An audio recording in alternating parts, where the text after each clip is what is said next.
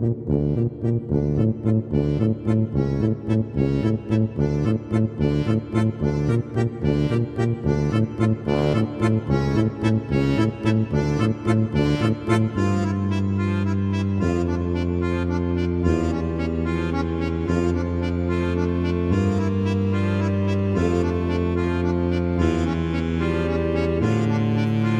to No Cartridge Audio. My name is Trevor Strunk, at Hagelbahn on Twitter, and I'm happy to have you here. I know it's been a little while since our last update, but people have been really enjoying the interview podcast, so I'm happy that, in some ways, I'm happy we gave you a little extra time to listen to it.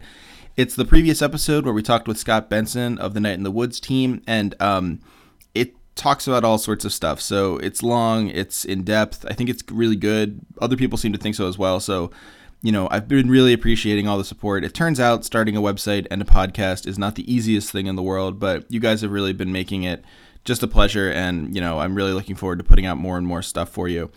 Today's podcast is more normal or typical, I guess, as opposed to the previous episode, which you should definitely check out, listen to if you haven't yet. The subject is still Night in the Woods, however. I have a couple more things to work out on this, and then we'll have a patron-only episode on the roguelite in the game Demon Tower, and also a post coming up later tonight, and then we'll move on to our next game. I didn't check the poll recently, but I think actually it'll be Nancy Drew, which is going to be interesting. In any case, we'll see how it turns out. I'm really looking forward to whatever we play next, and, you know, more stuff on Nier, more streaming, things like that. So, getting into the topic today, I wanted to talk a little bit about Night in the Woods vis-a-vis its own sort of supernatural issues. Now, this kind of gets into spoilers in the game. This is sort of the later stages of the game, days 3 and 4, pretty much. Days 1 and 2 don't have much of the supernaturalism. However, I'm not going to do any spoilers in this podcast, at least not major ones, and if I do, I will definitely warn you beforehand. I think basically we can kind of touch on the spoilers here without really spoiling them. But if you're worried about it, if you're playing the game, if you're really, really, you know, nervous about hearing that kind of stuff, you can totally skip this one. I'll understand. But I don't think, especially for the first half of the podcast, that you'll have to worry. Now, while I was playing Night in the Woods, even in the beginning, before the actual sort of like scary stuff happened, I kept thinking about the ways in which the game actually sort of looks like what would be called online like a creepypasta, right? Everyone's read these things. They're sort of like the scary stories that are written up on, I guess they started on 4chan, went over to Something Awful as well, which is like where the Slender Man stuff comes from. And then, you know, just has basically its own stuff. Reddit has a forum on it, Reddit No Sleep. These are very popular things. They're basically horror stories written by people online. They range from pretty decent to just awful. More so just awful. They've been things that I've liked to read just for, like, you know, distraction's sake. But I don't necessarily know that I'd recommend them for anyone to actually go ahead and read them. That said, they are kind of like interesting little cultural documents. And so one of the things I kept thinking about was, why am I thinking back to these cultural documents while I'm playing Night in the Woods, which, as I sort of revealed in the last podcast, I think is a really, really smart game, a really good narrative. You know, I couldn't quite figure it out, and it seemed to me that actually maybe it had something to do with the trappings of both. So Night in the Woods, as we've discussed, is this game that focuses primarily on the decay of this town, Possum Springs, the precarity of all the people in the town, ways in which late capitalist sort of flows of money and economies are impacting their, you know, social lives, financial lives, mental health states, their friendships, their familial relations. All of these things kind of intersperse in a very, and, you know, you'll have to either forgive or celebrate me for using the term here, not exactly as it's meant always, but in a very intersectional way. You know, that said, while Night in the Woods is very focused on this, right? It's like, it's very, very clear in some ways about this. Creepypastas are as well, though not as upfront.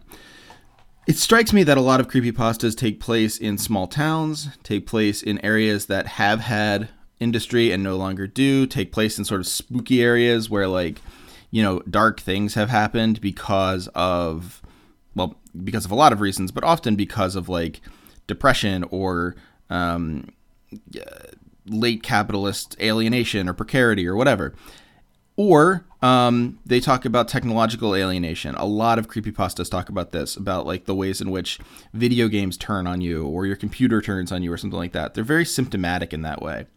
Now, they don't really lay it out as the thesis of their piece, however. In a lot of ways, the background analysis of creepypasta is just that. It's simply like late capitalism is a set piece for creepypastas. They sort of work because empty factories or weird technologies or, emotional imbalance are nice ways to set up scary resolutions, right? Or scary perceptions or something like that, right? And also, I think a lot of people writing these stories are experiencing some sort of late capitalist precarity and are writing what they know.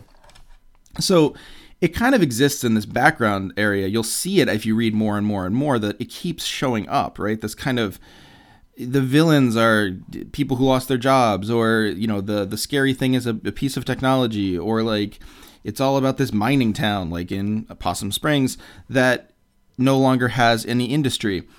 The point here, though, is that creepypasta uses these set pieces to produce a spooky result, right? It's all about the spooky end result. And in some cases, it's very ambiguous, like a Twilight Zone or a Lovecraftian way. And in some cases, it's very thriller-esque. However, unlike creepypasta, Night in the Woods uses supernaturalism as a gateway into late capitalism. So if creepypasta uses late capitalism as a set piece for supernaturalism, Night in the Woods uses supernaturalism as a set piece to get at late capitalism and all of the sort of interconnected effects of late capitalism, mental effects, familial effects, social effects, things like that. What's very interesting, though, is that there are like these connections, right? That like you can see the ways that these creepypastas look like Night in the Woods before Night in the Woods kind of blossoms into what it is. A sort of nice example here is the story Borrasca, which is about this abandoned mining town that is plagued by this sort of like mystery of what's going on with its kids, what's going on with the people in the town, and then ultimately devolves into, from spooky, from sort of like angsty, from decay to a thriller ending. Now, the thriller ending is not something that I was super excited to see. I liked all the build-up. And part of that is that, like, Borrasca and any sort of creepypasta is meant to build up to the final moments, right? Build up to the reveal of the monster. Whereas Night in the Woods, and it's been criticized for this, has focused on the background stuff and diffused and lessened. It refuses to explain any sort of supernatural element in the game. All of that is epiphenomenal to the actual conclusions of the game. And so when you don't get an answer to the supernatural, you're sort of forced to synthesize it with the actual material conditions.